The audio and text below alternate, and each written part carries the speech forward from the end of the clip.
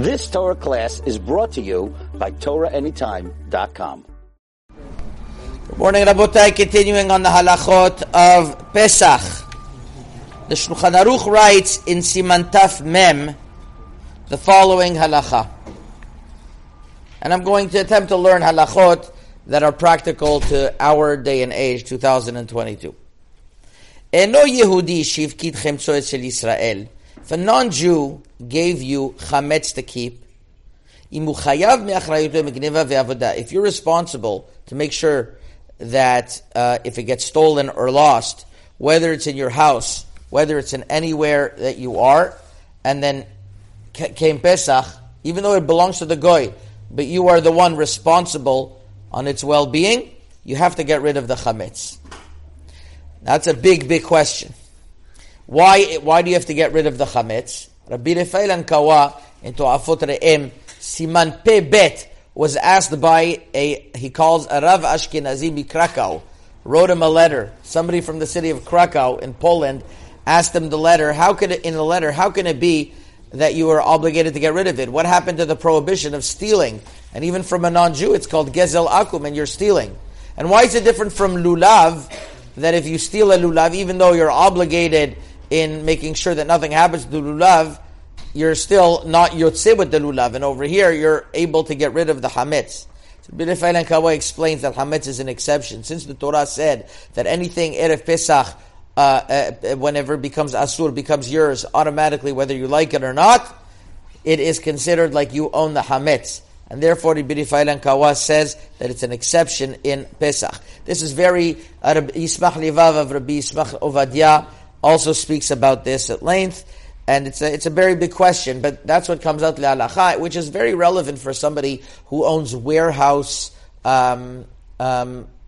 services, that he takes non-Jewish products, and he is responsible for those non-Jewish products, and some of them are chametz, so he has a question, even though he doesn't own them, of shipping them, if he's responsible for them. Maybe we'll speak about another time what's the halacha if he has an insurance policy. He's not really responsible. Is the insurance responsible? That's another question. But I wanted to speak about the flip side.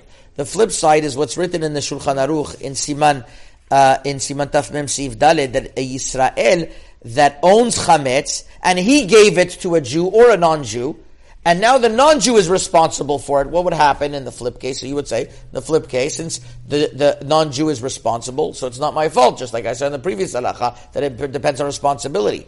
No, that's not the case. The Shulchan Aruch brings in the name of the Rosh that since the non-Jew, even though he's responsible, but you are the owner of the chametz, you violate the prohibition of chametz on Pesach. That is what's written in the halacha. Based on this, Rabotai, I want to speak about Amazon FBA, Amazon Fulfillment Services. If somebody has a company that they sell products that are chametz, but they don't have room in their storage, the way it works in Amazon is third-party shipping. Third-party shipping is that, not third-party shipping, I'm sorry, there's a fulfillment center that you send a bunch of stock to Amazon somewhere in Kentucky or Tennessee or whatever else. And Amazon is responsible for it. It's in their warehouse. But who owns it? You are the owner. According to this halacha, you are forbidden. And it's Pesach. So according to this halacha, you are forbidden to keep that chametz. And you have to sell that chametz. Now the problem over here is like this, is that if you sell the chametz, Erev Pesach, it could be that some of your products were already being sold and already in the process in Amazon's shipping world, that it's already getting to the consumer.